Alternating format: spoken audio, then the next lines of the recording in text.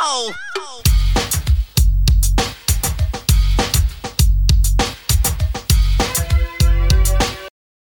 Long before postmodern became pure jargon, Buddy Holly put quotes around his normalcy to disarm rock machismo. Holly, the king of the sixth grade, hiccuped his hormones out loud, flipping everybody's high school jitters into metaphor. His futuristic Stratocaster guitar gave his horn-rimmed glasses sudden but certain panache, and in a style crowded with hipsters, Marlon Brando with a guitar, as Jackie Gleason dismissed Elvis Presley, Holly pushed normal to extremes. On his records, everyday stuff turned radical.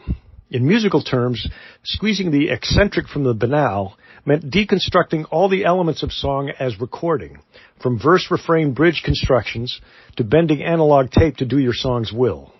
This persona, the ordinary as cosmic, consumes the complete Buddy Holly, last year's underground epic, a 10-CD remaster of everything Holly touched. This grand, sprawling patchwork weaves early 1953 appearances on KDAV with Jack Neal as Buddy and Jack with radio spots, alternate takes, even phone messages to reluctant executives. His chart action wedges a creative infinity into 2 years, from 1957 up to his plane crash on February 3rd, 1959.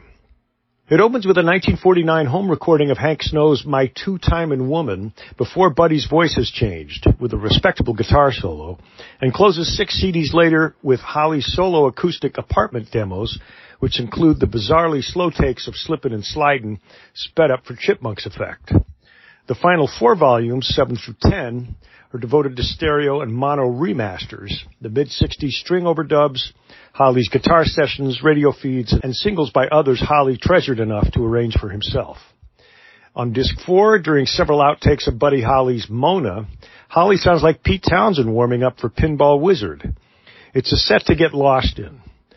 Now the chick has assembled a companion complete Buddy Holly DVD, which compiles all extant performances and tour footage into a montage of Hollywood's infinitely brief career. Together, the CD box and 30-minute DVD comprise the most comprehensive picture of Holly ever published. Like fellow Texan Roy Orbison, who had also worked with producer Norman Petty, Holly personified rock's transformative power, and his influence reached far beyond his hiccups, songwriting, virile guitar work, stiff but arresting stage presence, and deceptively simple recordings. His guileless smile still contains multitudes. Holly first embraced rock and roll as a natural outgrowth of country and western. Like a lot of other kids in Elvis Presley's audience, he understood that the genius of the new teen Jesus from Memphis was sui generis by definition. Metaphorically, this meant accentuating your strangeness was a game anybody could play, even, or perhaps especially, if you were the squarest-looking guy in the class. Holly's success spoke for all the like-minded classmates who thrilled to Presley's singing and rebellion, but found his sexual bravado out of reach. Here was the easy-to-overlook kid, the class generic, who stole the talent show by unleashing rabid, lascivious rockabilly on his unsuspecting classmates. To Holly's ear, this raucous style shot straight out of the perfectly respectable country and western he grew up on, and its wayward cousin, honky-tonk. Everything on the West Texas airwaves told him he was right. On Lubbock's KDAV playlist, DJ Hip Pockets Duncan played Elvis Presley and Carl Perkins next to Hank Williams and Lefty Frizzell. As Holly's British biographers John Goldrosen and John Beecher write, artists such as Holly, Presley, Jerry Lee Lewis, and the Everly Brothers were always thought of as country artists in the West Texas area, and their records were played as heavily on the country stations as on pop stations. KDAV owner Dave Stone remembers, "We thought of rockabilly as just being another kind of country music, or so we always played it."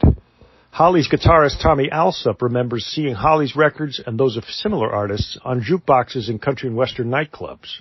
While working around Lubbock with his next partner Bob Montgomery, Neil had married in 1954, Holly introduced himself to Presley at Lubbock's Cotton Club in early 1955. He came away dazed that the King was so approachable and soft-spoken, a real country boy. On stage, the King was greased lightning.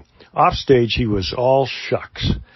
The Buddy and Bob act opened for Elvis the next morning at a Pontiac dealership. And when the next KDAV Sunday party rolled around, write Goldrosen and Beecher, Buddy was singing Elvis's songs. The next time Presley came through town, Holly and Montgomery met him outside Lubbock and gave him the tour. Elvis and Buddy, just two hicks cruising town talking trash. Holly's DJ contacts got him a disastrous early Nashville session in early 1956 for Decca with Owen Bradley, the smoothie who dressed up Patsy Cline in satin and strings, before he retreated to Clovis, New Mexico with one Norman Petty. Along the way, Holly left Montgomery and most of his C&W material behind, although not its plaintive undertow, and formed a band, the Crickets. Holly's country twang was quickly subsumed by his creeping love for R&B. Among early rock and rollers, he ranks among the elite few who followed Presley into the R&B charts. Billboard reviewed That'll Be the Day in its June 10, 1957 issue. By early August, the side had entered the Hot 100. Simultaneously, the record appeared on the R&B charts and peaked in September at number 1 pop and number 2 R&B. Georgie Woods, one of the top DJs on WDAS, Philadelphia's popular black station, gave Day some of its most important support. Holly's black material was at least as insolent as Presley's. He did Hank Ballard's salacious Work With Me, Annie, and Holly's older brother Larry describes a scene from 1956.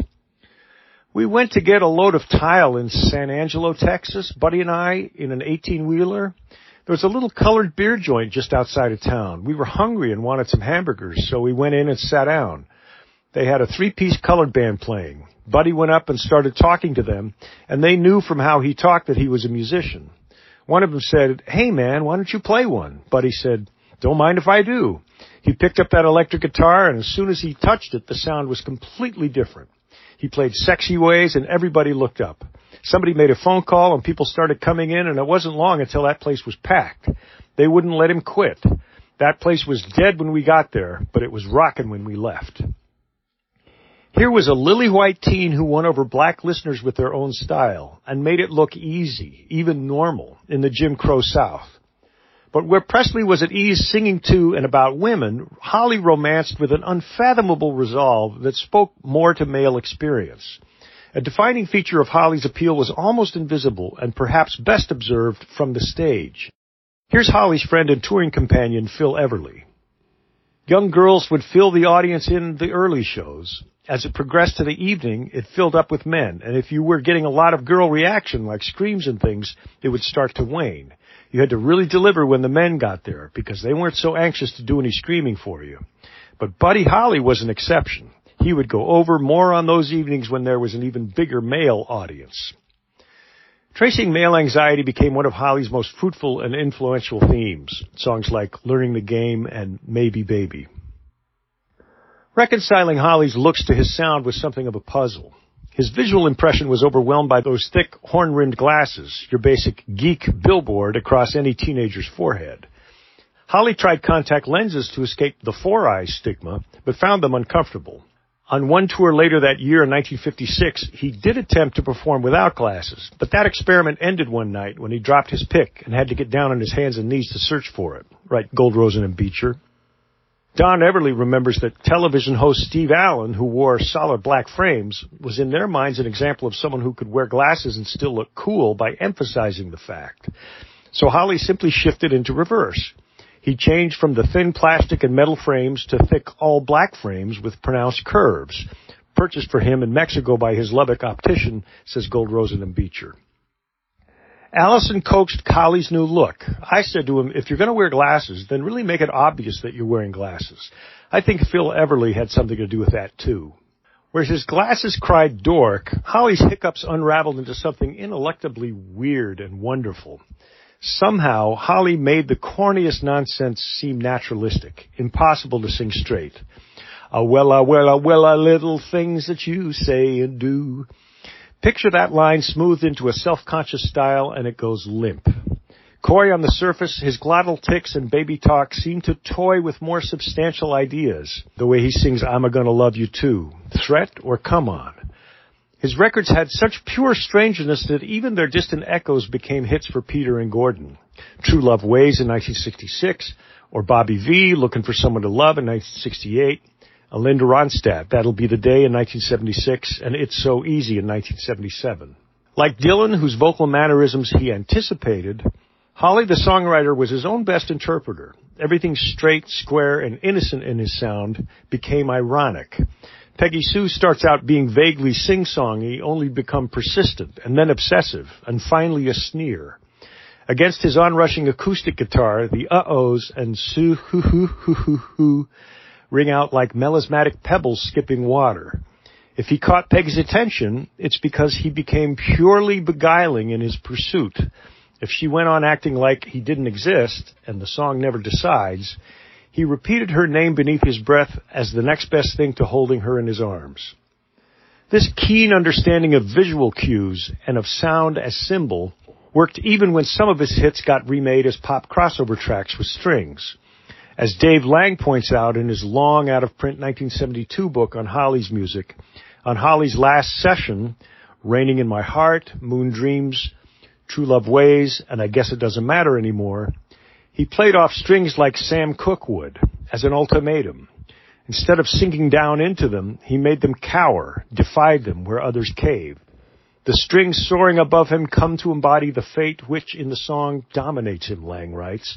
And Jonathan Cott heard this too. The irrepressible optimism of this song, like the adolescent confidence of That'll Be the Day and Think It Over, or the incantatory trance of Listen to Me and Words of Love, conveys Holly's magical notion that the insistent repetition of one's wishes, the dreams and wishes you wish in the night when lights are low, is in fact the fulfillment of the wish itself.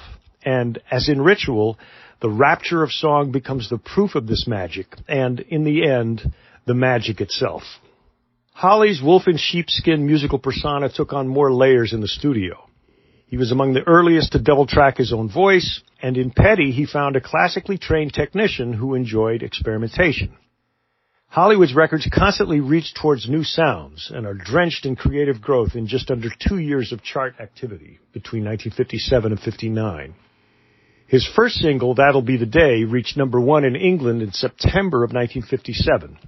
And after his death on February 3rd, 1959, British fans bookended his run with a final number 1 posted on February 28th, It Doesn't Matter Anymore, which was written by Paul Anka.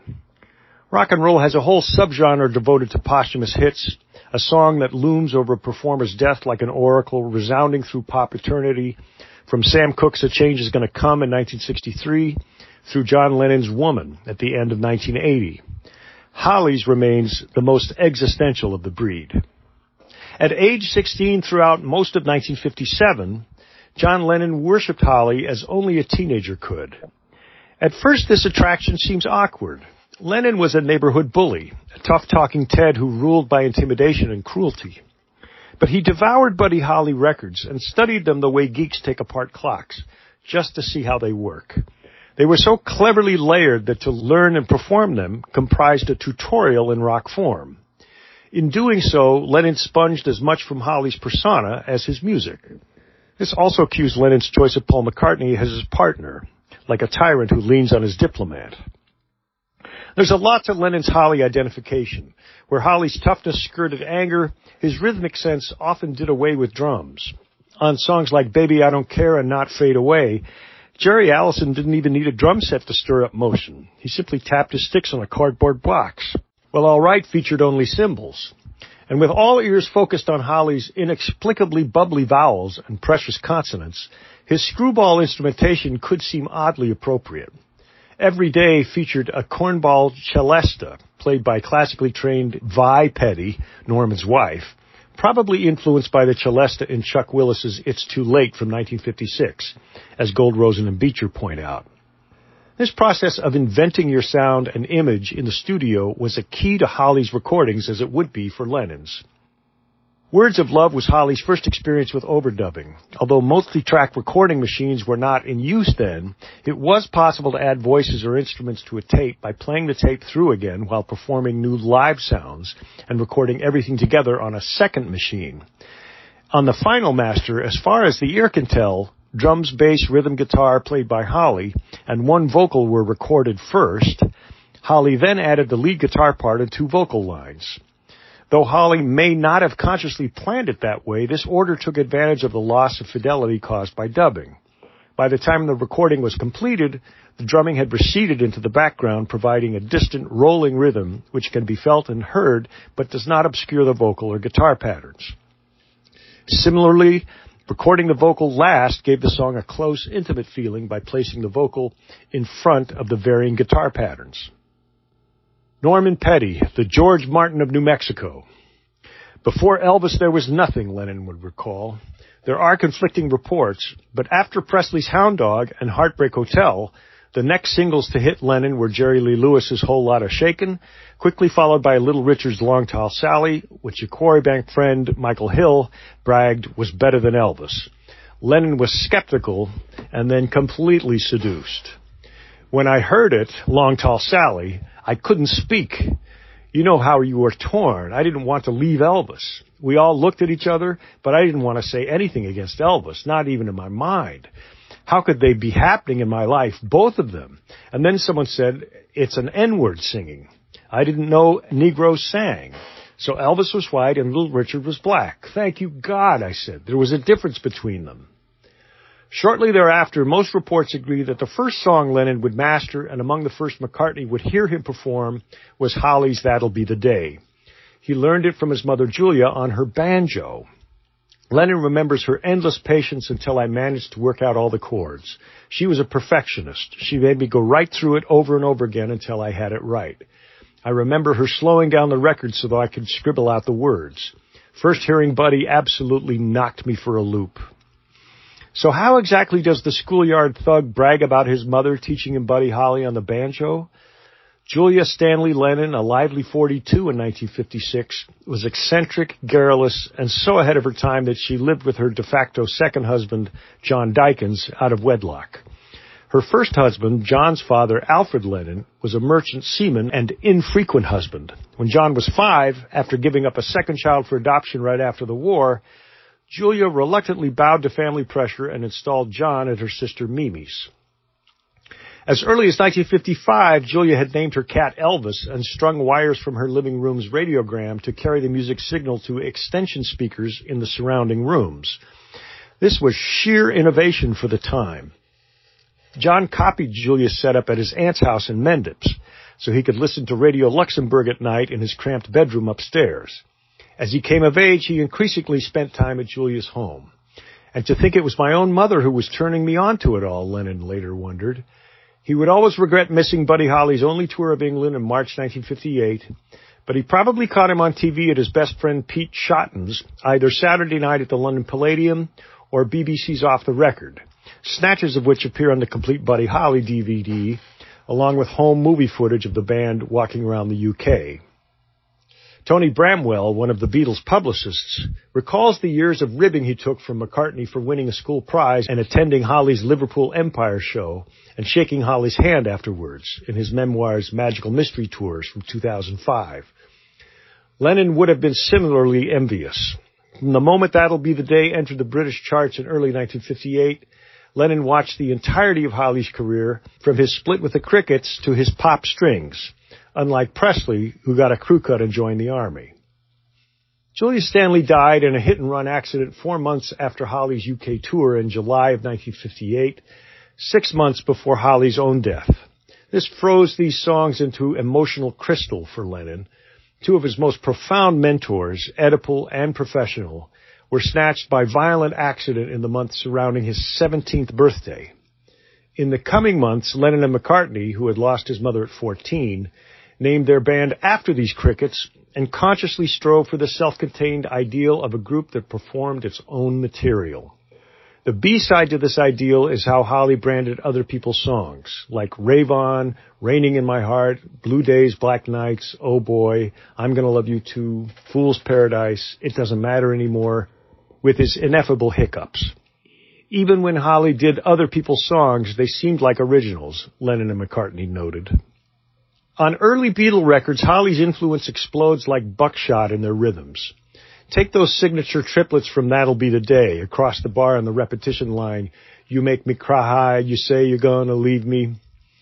Ringo works them into the final yeah of those colossal yeah, yeah, yeahs in She Loves You, as well as the clinching cadence of I Want to Hold Your Hand, both direct Holly quotes. These hiccups across the bar accent the beat by tugging against it. The effect was of emphasis by diminution, a tack the Beatles reworked to their own sensibility. Of course, Numerous Holly songs were in live Beatles sets long before Words of Love appeared on the Beatles for Sale in 1965. They had been playing It's So Easy and Peggy Sue and That'll Be the Day and Think It Over and Maybe Baby and Crying, Waiting, Hoping and Mailman Bring Me No More Blues throughout Hamburg, England, and many of their BBC radio appearances. At the height of Beatlemania, they played up the giant Buddy Holly C&W subtext by covering Buck Owens' Act Naturally, and then wrote their own answer song, What Goes On. In late Beatles, Holly reappears frequently. The Sun Is Up, the Sky Is Blue from Dear Prudence is lifted straight from the Boudleaux Bryant song Holly made famous, Raining in My Heart. And during the Get Back sessions in early 1969, Lennon collapsed into a fearsomely complacent take of Mailman Bring Me No More Blues, which appears on the Beatles Anthology Volume 3. It's the sound of Julia and then Holly dying in the same bleak season. Bob Thiele helped write the number in honor of Blues Stay Away From Me, a Delmore Brothers country song that rode the Johnny Burnett Trio's Bucking Bronco version. Beyond all this, Holly echoes inside the larger frame of Lennon's career. Holly is the outsider even in Lennon's most cherished pantheon: Presley, Little Richard, Jerry Lee Lewis, and the almighty Chuck Berry. But where Holly covered songs by Presley, Berry, Lewis, Bo Diddley, and Bill Haley, none of these others covered Holly songs, whether out of oversight or sheer intimidation. Not covering someone else's material in this game speaks volumes. Did this crew consider Holly too eccentric for mainstream rock and roll? No matter. Holly adopted them as his own. At the very least, Holly gave Lennon some notion of how many ideas and sounds you might pack into a short period of time. And if this supernaturally awkward Texan could create a space for himself, why not Scousers? Aren't groups simply a collection of individuals with marked dissimilarities? And don't we understand Lennon best in terms of Paul the Showman, George the Sage, and Ringo the Foil, the gang he gathered around him? Then there's the Marshall Crenshaw link. Crenshaw got his start playing John Lennon on Broadway's Beatlemania and returned as Buddy Holly in the Ritchie Valens biopic La Bamba in 1987. Some unsung editor at the Encyclopedia Britannica tapped Crenshaw to write its Buddy Holly entry. Notice how Crenshaw's quotes double perfectly as descriptions of the Beatles. The Crickets records featured unusual microphone placement techniques, imaginative echo chamber effects, and overdubbing, a process that in the 1950s meant superimposing one recording on another. The Crickets camped out at Perry's studio for days at a time, using it as a combination laboratory and playground. They were the first rock and rollers to approach the recording process in this manner. Well into his solo career, Lennon juiced up band rehearsals by lapsing into Holly numbers. A bootleg from 1974's Rock and Roll Sessions includes an unflinching take of That'll Be the Day, a stiff belt to the gut. And Lennon envied McCartney's purchase of Holly's publishing in 1975, from which a large portion of his fortune springs. McCartney also participated in various British Holly tributes and produced a featherwhite tribute called Holidays in 1977, which perversely casts Denny Laine as lead vocalist. Some years later, McCartney participated in a 1986 BBC documentary called The Real Buddy Holly. Lennon pursued Peggy Sue down through 1974, a tabloid drunk on an epic bender, still reaching with another god, Phil Spector, for everything Peggy Sue had to teach him. In fact, the set list Lennon and Spector came up with owed a lot to Holly, who had also sung Rip It Up, Ready Teddy, Slippin' and Slidin', Peggy Sue, and Send Me Some Lovin'. For all his renown, the man who wrote Strawberry Fields Forever and Cold Turkey was still intimidated by his teenage reverie, That'll Be the Day. There is a direct line, though, between Changing All Those Changes and Tomorrow Never Knows, between Love's Made a Fool of You and She Said, She Said. Holly records animate structure through texture and make his work an ongoing lesson in songs as recordings. He was, in his unpresuming way, as much medium as message. Any postmodernists want to take a stab at differentiating the verse from the refrain of It's So Easy? With the Beatles, Lennon and McCartney carried these ideas beyond 4 and 8 track. The line between where a song ends and its recording begins simply evaporates. Where the music and lyrics of Rain and A Day in the Life stop, and the noise limiters, backward tapes, and overdub effects start. To say these elements are inseparable grossly oversimplifies the distinction. On the best Beatle records, song and sound become organically entwined, in the same way Buddy Holly's seeming naivete is girded by sophistication. Holly's ghost hovers over Beatle records. It's there in the way they confide in us as intimate equals while playing genius between the grooves. In a letter to a Holly fan, Lennon once wrote, "He made it okay to wear glasses. I was Buddy Holly."